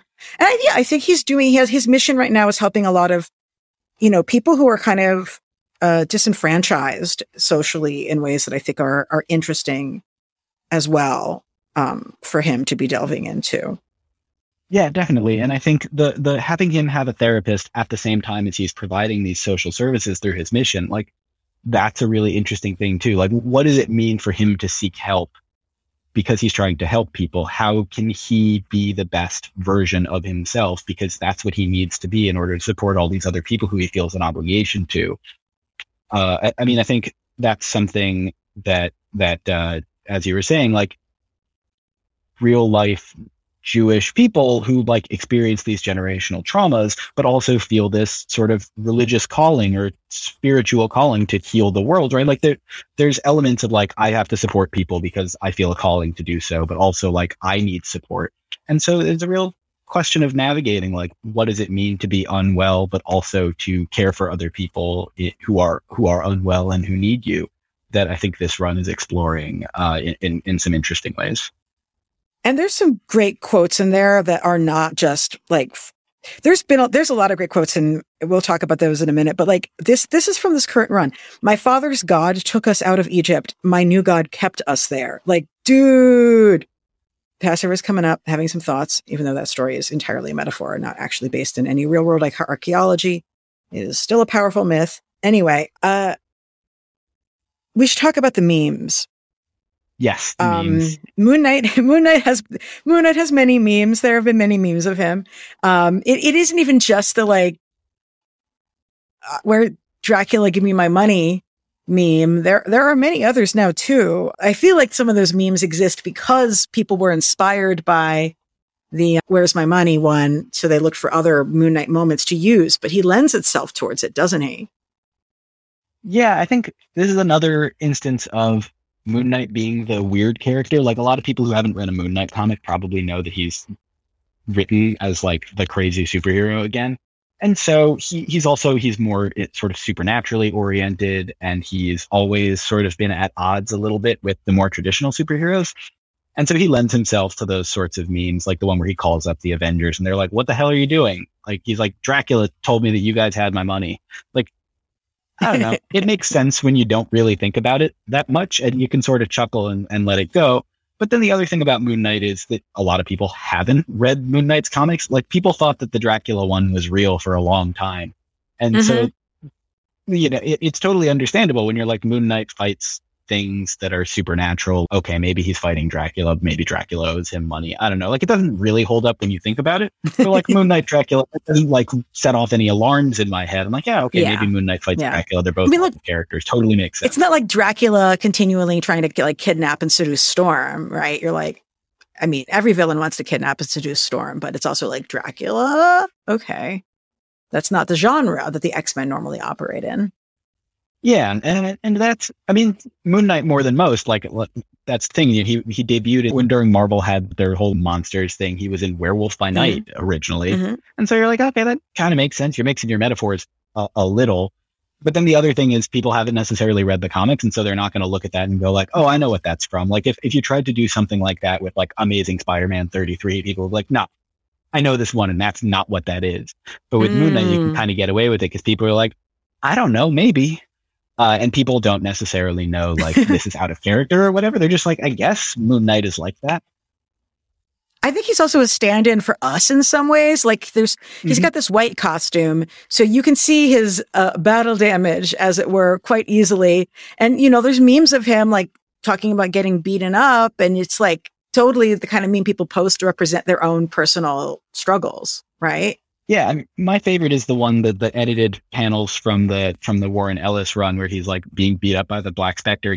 Someone edited in like, let's get this bread, as he's like flopping over on the ground from exhaustion. Like, that one's just great. Yep. It sort of speaks to the moment, and like, I know it's edited, but at the same time, like, it totally works. And this is my deeply nerdy theory of why the Moon Knight memes are so popular and so enduring, and so many people believe them to be real. I mean, people like do believe them to be real. The one where he's throwing a bunch of weapons and he's like, random bullshit, go. Like, my brother thought that was 100% legitimate. But part of the reason that they're so enduring and they're so believable is because they all come from this one particular like Facebook group, and they use actual comic book lettering fonts. So they don't immediately tip you off that something has been edited the way it is when you see something in like Helvetica in a speech balloon. You're like, that's not real. But when you look at the Moon Knight ones, you're like, okay, that looks like comic book lettering. Sure. What do you think about the panel of him with Punisher? Or Punisher's like, "Hello, Mark, you still crazy?" And he's like, "Little bit. You still murdering people? Little bit. How's your imaginary god? He's good. How's your dead family?" Thoughts on this panel? I mean, I like Matt Rosenberg. So that's the first thing I'm going to say is I enjoy the writer. And that one's real. But Sorry, folks, to be clear. Yes, that one is real. That is completely verbatim from an actual Punisher comic. I think I do have some sort of higher level, like I think it's funny, and I like when it gets shared around because I'm like, haha, that's funny. But I think at the same time, it sort of misunderstands both characters in a way. Like, they're probably not going to joke about it, and maybe they're not being particularly friendly, but like those are not things that are jokes to them. They're jokes to us.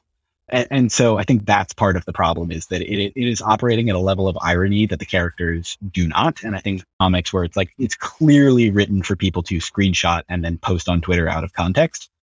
Right. Which I always find frustrating. Okay.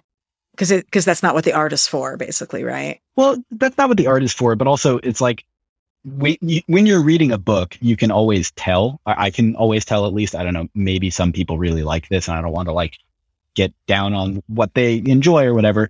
But I can usually tell if something was like written to be shared out of context. Like Tom Taylor is notorious for this. So in his Suicide Squad series, which I like. Same. He's got this panel where like Batman goes to punch Deadshot and then Deadshot picks up a dog. It's like, "You wouldn't hit me. I have a dog." Like, maybe it makes sense in the story. It's a little ridiculous. It doesn't really fit the tone of the series, but like maybe. But like very clearly it was written for people to share around and be like, "Haha, so cute," or "This is a really funny moment." And so I think that's that moment in the Moon Knight Punisher dialogue. But the other thing is the question of like imaginary god and like, "You still crazy?" It's like it's treating those things as a surface level rather than, like we've talked about for like pretty much the entire conversation so far, like those are things that whether or not they've been explored well have been like central thematic thrusts that are always taken seriously and explored in various ways and like are things that are deserving of serious consideration. And to sort of treat them so flippantly, while I understand that it is meant to be a joke and they're maybe not meant to be, friendly to each other, there's friction there. And they're sort of trying to get under each other's skin. It doesn't really read properly to me, just because I think those are things that are worthy of serious consideration. And if you're trying to take, if you're writing a comic that does take those things seriously, to then turn around and make jokes about them sort of undercuts your whole point. Moon Knight himself, though, as a character, does have a sense of humor at times, depending who the writer is. Yes, absolutely. He's not like Spider-Man or something like that, God knows, but like there is definitely funny beats throughout. But then also, I mean, I guess my favorite, the panel that I most like photographed and saved from the Bendis Maliv one, though, is actually not one where Moon Knight is saying the thing that's funny himself. It's all the Avengers, New Avengers style, talking about it rather than Moon Knight. And this is another one I've seen shared a lot with zero context that I actually think is delightful, which is the panel of the New Avengers hanging out in the living room and Captain Marvel, or then Ms. Marvel, Carol Danvers, saying, "Has anyone in here dated Moon Knight?" And Luke Cage says no. I think that's Hercules says no. Spider-Man says a little bit. And Mockingbird just kind of looking at her like, "I'm not responding to this question." And it's such like it helps that Moon Knight is the person who they're discussing, but the joke would work even if it was a different superhero, frankly. Yeah, I mean, it's absolutely in keeping with Moon Knight's characterization at the time, right? Of him being the sort of reclusive, on the outskirts, too brutal, too crazy superhero. So like it does make a lot of sense to sort of be like, does anybody actually know this guy? Has anybody dated him? What's the deal here? Is he a part of this group, or what's his story? Like, it makes sense at the time, I think, and it makes sense that they'd be, joking about it or whatever. It's when Mark himself is joking about the imaginary god thing, it doesn't read particularly well to me. But I think Moon Knight comics with a sense of humor like that does totally make sense. And there are elements that have been funny throughout. But it is usually somebody else saying something funny about him, whether it's the jokes from the original run about his multiple identities, which some of them are pretty insensitive, but some of them are just like, all right, who am I talking to now? That you could imagine in any comic with a conceit of multiple alter egos. That I think will joke about it. Yeah.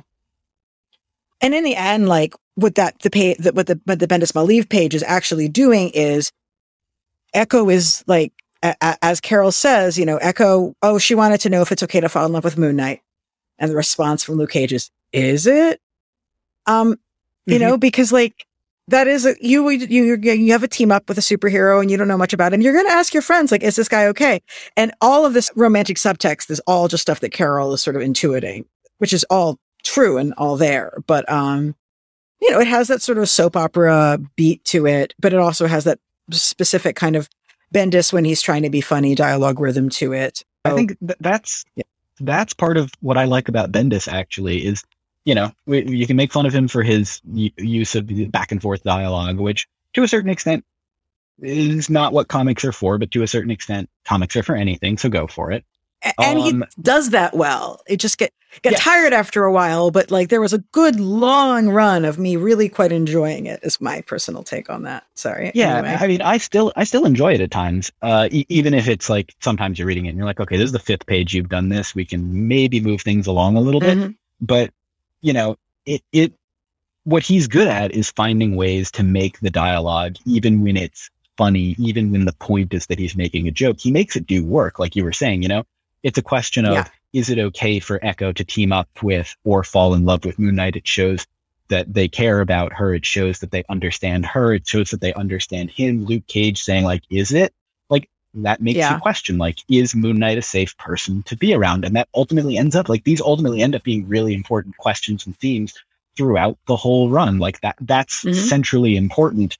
And you wouldn't know it from the dialogue being jokey, but these are concerns that exist. And it's something that people do and will joke about in real life, but it's not treated as like, okay, this is a joke and therefore has no bearing on the plot of the comic. Like it is ultimately very important plot information as well. Speaking of some humor, though, do you have any thoughts about the fact that in the Warren Ellis Declan Shelvey run, at one point, Moon Knight fights Morris Day of Morris Day and the Time in an apartment building during a raid style rescue mission? Because I was slightly surprised. Right now. So I don't have any thoughts. Fair enough. Yes, Morris Day from Nouveau Funk group of the 80s and early 90s, Morris Day and the Time. That's definitely Morris Day, that guy in the purple suit with like the slick fade and this 3 stripes shaved into his hair with the 2 golden knives. Like that's literally just like, and now Moon Knight will fight Morris Day. I also found out from someone just today, apparently Mark Spector is a big fan of Dazzler, which I did not know. Did you know this? I think of her music. I heard about it somewhere. Yeah, I think I saw that in something or other. I mean, that's the kind of thing that happens a lot in comics where you learn that like Jessica Jones went to high school with Peter Parker and had a crush on him or something like that. So like those kinds of things I think are funny, and like enjoyable and help the universe feel more interconnected without like demanding that you read a million issues of something else to understand a joke. Yeah. And I mean, I don't mind references to real world people, whether it's sort of visual references or, naming streets after people. I mean, in Batman comics, it can get a little ridiculous when every street and every building is named. It's like Finger Avenue and you're reading through it like Sprang. I get it. He's like Arpaio Street. Yeah. Exactly. Because eventually you like run into things where it's like, okay, that guy did maybe 3 issues of Batman in like 1972. No one's going to remember that. But I don't mind those things in principle, I suppose. And so that's what that feels like to me, that Moon Knight, Morris Day reference. Yeah. One listener question, and I want to make sure we hit for sure, is let's talk about the suits. Let's talk about the outfits.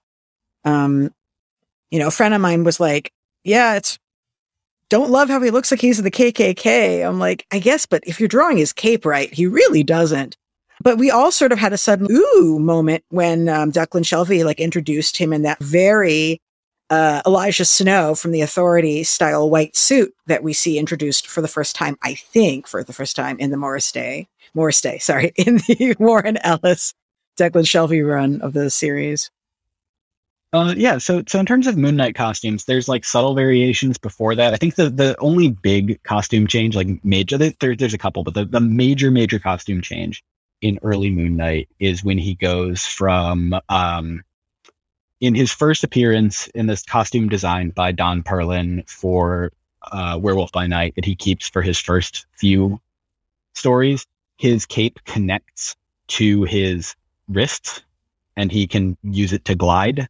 So that way he doesn't have to like hold it to do that. He can just sort of put his arms out. His hands are free.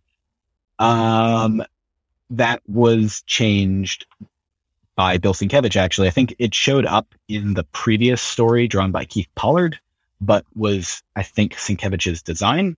Either that or he was the first one to like just draw that from the beginning of a Moon Knight story. It's sort of associated with him anyway. And so it was changed to the sort of crescent-shaped cape that we're more familiar with as the classic Moon Knight look. Then the other big change is that the costume was originally made out of silver so that he could fight like a werewolf. And then ultimately, it was always colored as like white with blue highlights, which makes sense. Limited coloring technology at the time. Yep. But it was always described in the captions as black and silver by Doug Mensch. And then ultimately it being colored white for like 20 years, it's described as being a white costume in the early 2000s. And that's sort of another big costume change. And then, like you said, the suit, Mr. Knight costume, he wears a suit in an issue of Warren Ellis's Secret Avengers drawn by Michael Lark from a few years prior, or like a year prior to the Shalvey Ellis run. But it's slightly different in execution and in terms of its significance, the Mr. Knight identity being the one in the suit versus just Moon Knight wearing a suit. So Lark and Shalvey sort of both get credit, I would say. Shalvey's version is definitely different between the raid issue where he's got the like driving gloves and then sort of just because it shows up in the first issue, but it's very specific. It's more put together, and he like sheds layers, and you can see like a vest and the various other things in the later issues. That one sort of captivated people. I talked at length about on Twitter about it when they revealed that look for the TV show, because I wasn't a big fan of the poster. Partly for the reason that I think Shalvey's costume is extremely like minimalistic. It's just like clean white suit, 3-piece suit, single breasted. Like it's very clean. It's got very few flourishes. It's got like moon shaped buttons on the cuff, and that's about the only flourish it has. Versus the show version where it's like it's got all these patterns in it. It's double breasted. They've got their reasons for that. I'm sure that it fits better with the show's overall design aesthetic. The big departure is that in the Shalvey and Jordi Belair art for that run, Moon Knight's costume is only white and black. There is no gray tone. There is no hatching. It's just pure, clean, bright white. Everything else is, has gray tones and like ink washes and things like that to give it some texture. But the suit is pure stark white, which creates this really cool effect where it like pops off the page. And then when you look at the TV show, it's got the same sort of like gray, brown lighting influences from the rest of it. And I think that's the big thing for me, is that it's not as like bright and poppy in the show as it is in the comic, which is why I think it was so sort of shocking to people when that run first came out, is that it's like visually very stark. And he feels like he's sort of coming right off the page in a really great way. Well, definitely has to do with the way it's drawn also, like with the gloves and when the sleeves come up and it's like hot, right? Like there's an element of sexiness to it that is such a left field kind of a thing from what we'd been seeing with him, for some of the other recent stuff. But, but the Elijah Snow outfit thing kind of was like, oh yeah, like he has an interest in people with that kind of, from the authority. He has an interest in like putting these guys in these white suits. It's like a thing. Yeah. I think, yeah, definitely. Like there is an element of it where I think the sort of attractiveness of it, like, I know I'm a big fan of like classic men's fashion. So it totally spoke to me as well. In terms of like, okay, what does Moon Knight look like as a character in the 21st century? But also in terms of like, how can we make Moon Knight appealing, both, sort of like visually appealing and like sexually appealing. Yeah. And also I think it's sort of, it re-emphasized the idea, like you said, that Moon Knight has a job. Like he's got a job, he wears a suit, he consults with the police, and then he goes and beats someone up. Like, okay, he's still beating people up. He's still a superhero, but at the same time, like he's going to work, he puts on his suit and he goes to work. And it's also just sort of the off kilter. Like if you're trying to indicate that someone's like not 100% on the same page as the rest of the world, having him like fight crime in this clean white suit, like obviously that's going to get messed up. That's a terrible decision practically, but he does it anyway because he creates a particular impression. And so it's good storytelling. It's attractive, visually and physically. And it sort of helps reframe what Moon Knight is doing from standard costumed adventurer stuff to more like, this is my job. Very cool. I think you nailed it. I have one other listener question I want to make sure we hit, which is, I'd love for someone to do a serious analysis of Jake Lockley's transformation from how he was viewed as a positive force for Moon Knight in Vengeance to his more villainous turn in recent years. Do you have thoughts about that? So, disclaimer here, I have not read the most of the early 2000s, the Houston Benson Hurwitz stuff. So I can't speak to Vengeance. I think is the Hurwitz run. I can't speak directly to that, but I think this is a really important question. So thank you for this one, because Jake Lockley, like we were talking about earlier, like you said, is the Moon Knight who has friends. He's not, the most polished person. He's sort of rough around the edges. He's a New York cabbie. I don't know how many people are New Yorkers, but it makes sense that he's not, the same as Stephen Grant, because he lives a very different life than Stephen Grant. He's constantly driving around, sleeping in his cab. Like you're going to be a very different kind of person. He's more man of the people in an important way. And he's got friends who rely on him and who he talks to and who trust him. And so I think Jake Lockley being a positive force is absolutely central to that interpretation of the character. And I guess I'm glad to hear that continued. But like, yeah, he's a little rough around the edges socially, potentially, but not necessarily a violent person inherently. That's, reserved more for Mark Spector, who was, a war criminal and a mercenary. Yeah. But like he's like, I think I'm a little bit behind in finishing the Bemis run, but it sounded like it was about to go in a direction where Lockley was like a killer or something. Well, this is, if you have read the Brian Wood run, which there's no reason to expect that anyone would have read that. It's not feel free to spoiler things by Brian Wood, especially from like, I don't know, a decade ago. Go ahead. Yeah, just if people are familiar with this, so Warren Ellis more or less did away with the Lockley, Grant, Spector, Moon Knight system and replaced it with like Mr. Knight, Moon Knight, Mark Spector, and the like Khonshu bone armor Moon Knight thing that he uses to fight the ghosts.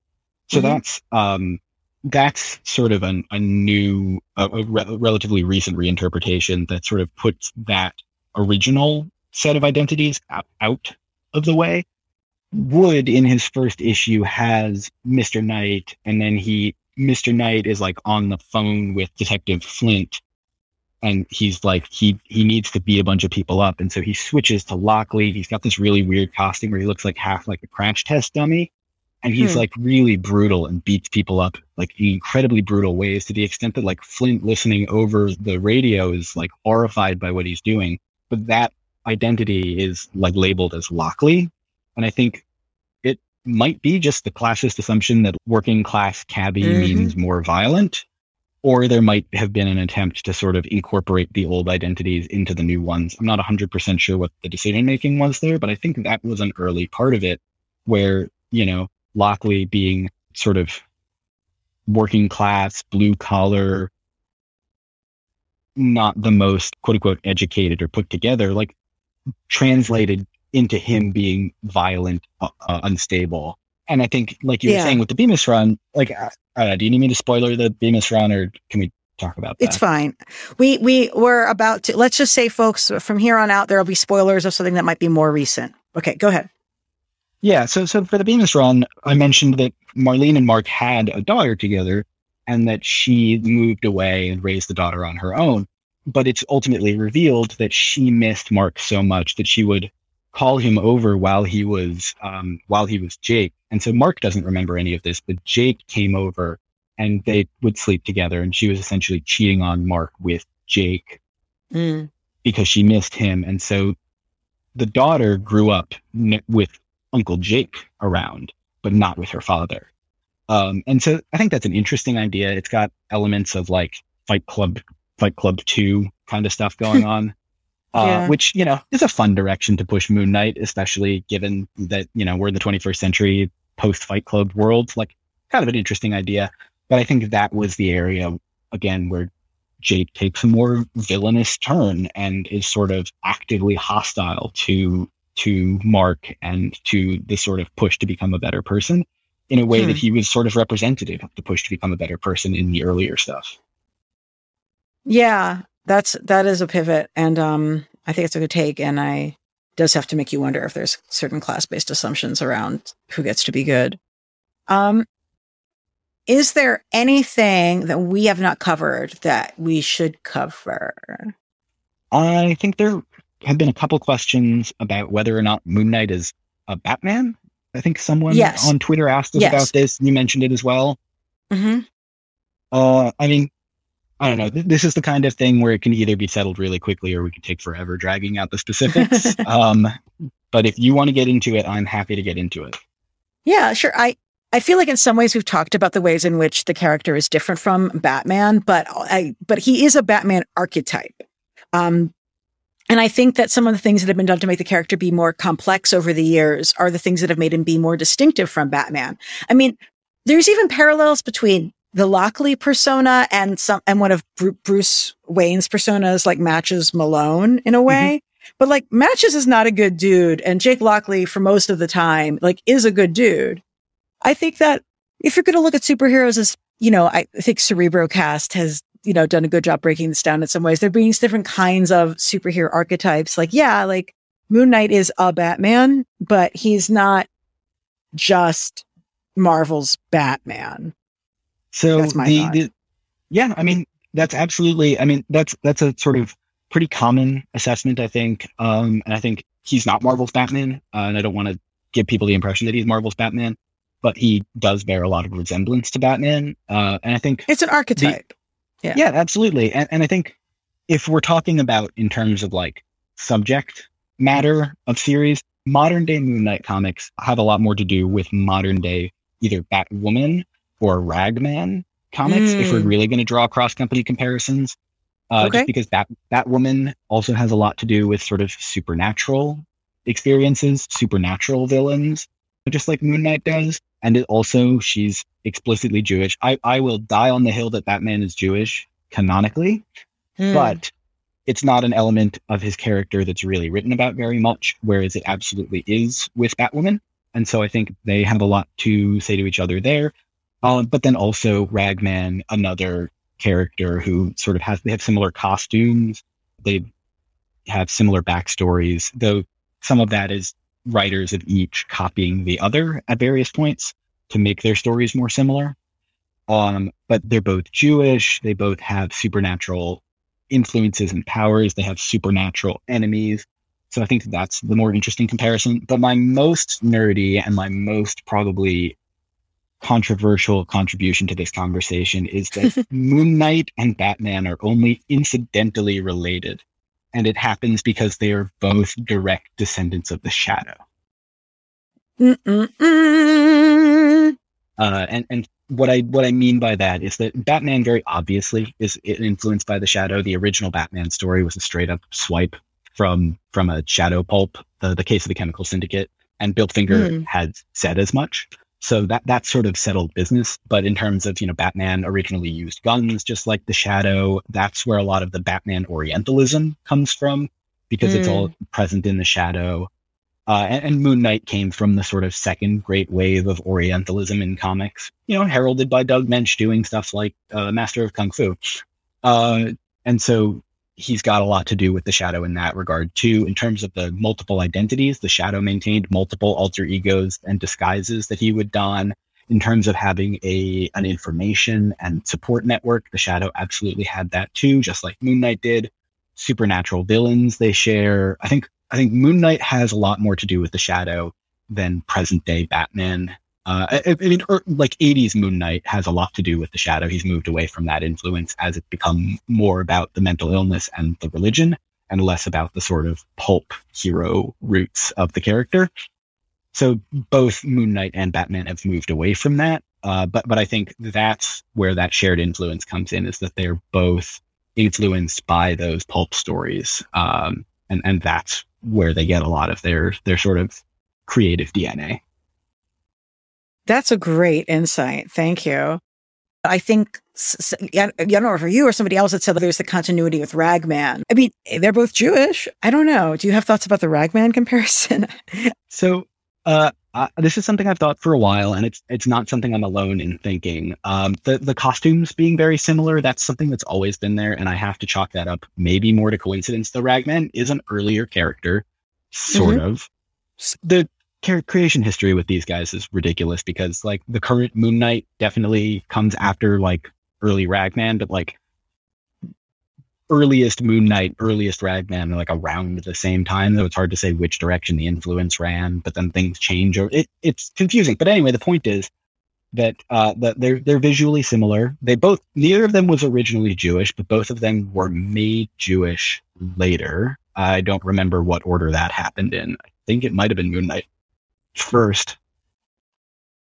But I think part of the problem with that comparison is that even Moon Knight, having, only recently come into his big current wave of popularity, and having, being someone character, like people will know about Moon Knight now in a way that they might not have 15 years ago.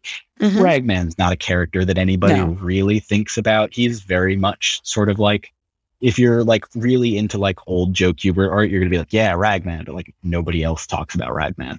And so it's hard to make that comparison stick, because you're going to be like, Moon Knight's Marvel's Ragman, and people are going to be like, what? Who?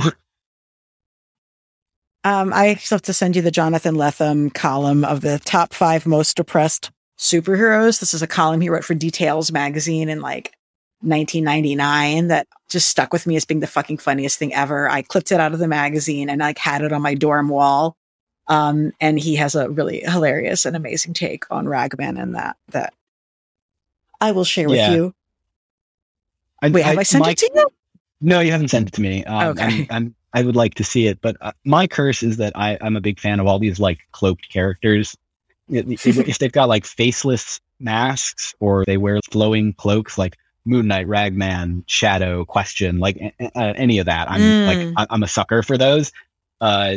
So I have read more Ragman comics than the average person. Still not that many, because there's not that many, but more, including the recent Ray Fox, Inaki Miranda run that redoes Ragman's origin and makes it very similar to Moon Knight's origin. Oh, wow. That's weird. So there's sort of a constant back and forth between those two characters, way more so than with Batman, I would say, because if you're cribbing from Batman, people are going to notice. If you're stealing from Ragman, people are going to be like, oh, look at this brand new and innovative thing that you're doing, even though it's been done elsewhere. Yeah. Yeah. Well, thank you so much for joining me. I am, hoping for the best of the TV show, but not really sure what to expect. I fully presume that the show is unaware that people can be both Jewish and Latino. And also that Oscar Isaac is Jewish and Latino himself. So I fully expect that aspect of his character to be completely ignored. But we shall see. Do you have any hopes, thoughts, or about that coming up? So I have some thoughts on the question of casting Oscar Isaac. I think absolutely the idea that you can be both Jewish and Latino, like that shouldn't be a contradiction, but so many people assume that it is. And in terms of casting specifically Oscar Isaac, my understanding of that is that it seems very much like they cast the least Jewish person that they could defensively argue was Jewish. Because it's in his ancestry, but he talks specifically in interviews about how he was like raised very Christian. And so like, it's not his experience at all. And so maybe he could play someone who is who's like ancestrally Jewish, but to play the son of a rabbi, I think probably demands a little bit more firsthand knowledge of Jewish life.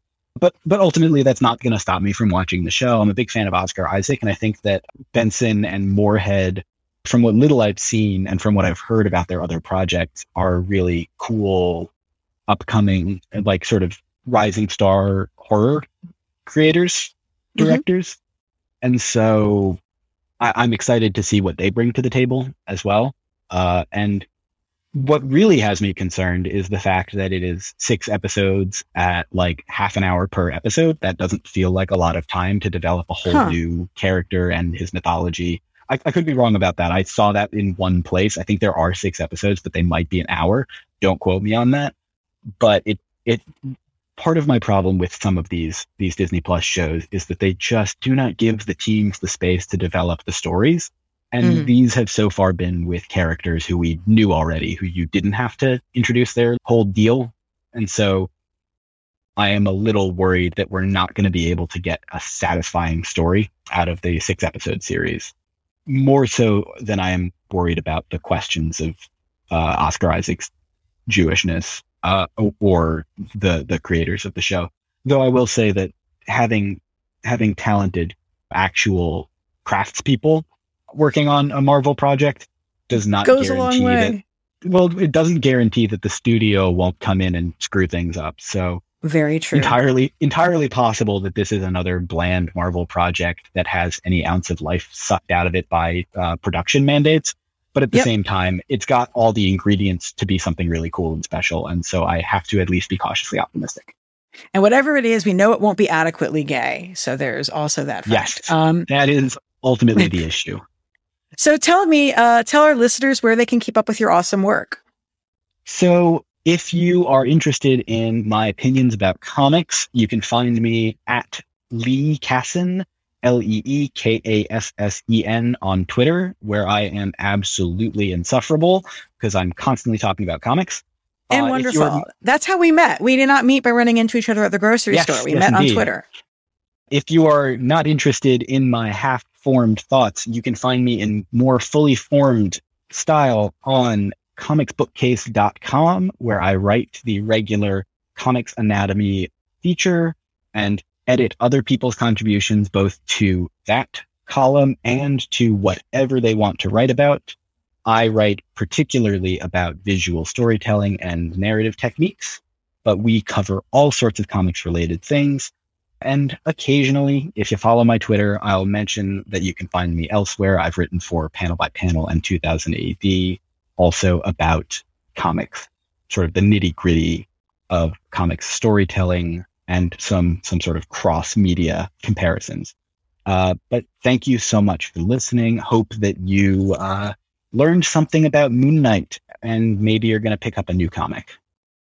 Fabulous. Thank you. I guess I should give one thing, which is that I have not read the one on Marvel Unlimited with Smallwood on art and Jeff Lemire again. So I have a suspicion that it's probably good, and we'll probably be checking that out. Didn't mean to interrupt. The inside scoop with that one is that it is just the original Lemire Smallwood run reformatted for the vertical scroll format. So if you are a fan of Webtoon and haven't checked out the Lemire Smallwood comic, that might be for you. Oh, wow. Okay. Well, there you go. That is an interesting thing to do. And that comic would be really interesting in a vertical format. Huh. I can feel it. Well, as for me, I am on Twitter. A little bit too much, perhaps. ELANA_Brooklyn. We will probably be covering this Moon Knight show on the podcast, most likely. I'm not going into movie theaters, especially because people aren't wearing their fucking masks. So you'll have to wait for my Batman coverage till that movie is available to watch at home. But I have an interview with a really amazing Marvel Comics writer coming up very soon that I can't wait for you all to listen to. And as we like to say, keep it geeky.